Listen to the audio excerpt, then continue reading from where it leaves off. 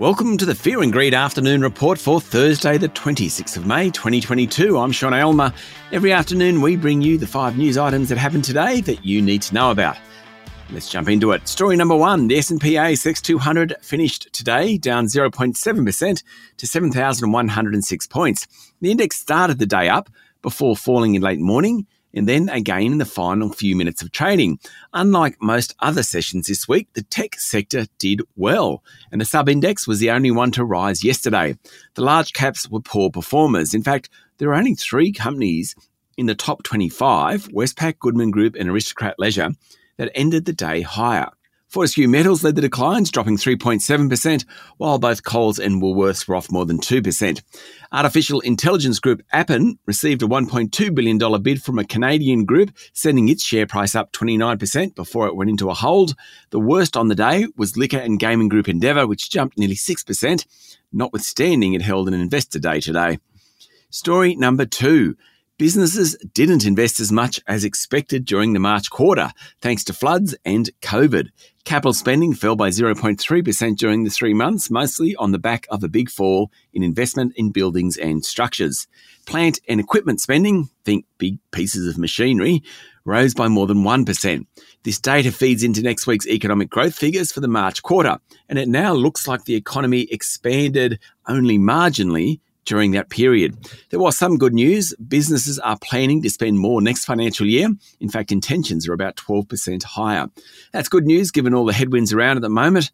Inflation, rising interest rates, cost of living pressures, higher commodity prices and falling consumer sentiment. Story number 3, miner Yancoal went into a trading halt today, and there's speculation that its major shareholder, Hong Kong-listed Yankuang, which already owns 62%, wants to buy the rest. There are 3 other major shareholders, and about 10% of the company is free float. Where it starts to get even more interesting is that documents filed with the Hong Kong Stock Exchange suggest Yankuang wants to pay a little bit over $5 a share, which is well below its trading price of more than $6 a share. Yancoal operates coal mines in New South Wales, Queensland and Western Australia. Story number 4. National Australia Bank is the latest company to launch a buy now, pay later product. It will allow customers to buy up to $1,000 of goods interest-free with the new product and is relying on a better exchange of information between financial service providers to help keep a check on credit quality. NAB's entry into the market comes 6 years after the launch of Afterpay, and it's up against Commonwealth Bank's StepPay, Zip, and of course Afterpay.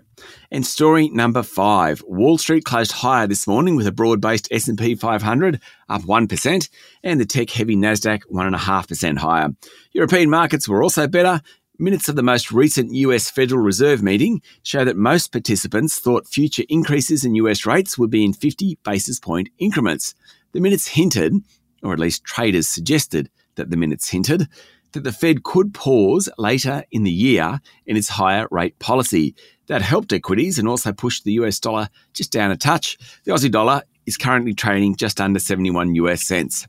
That's it for the afternoon report for Thursday, the 26th of May, 2022. Michael Thompson and I will be back tomorrow morning for the Friday edition of Fear and Greed. I'm Sean Aylmer. Enjoy your evening.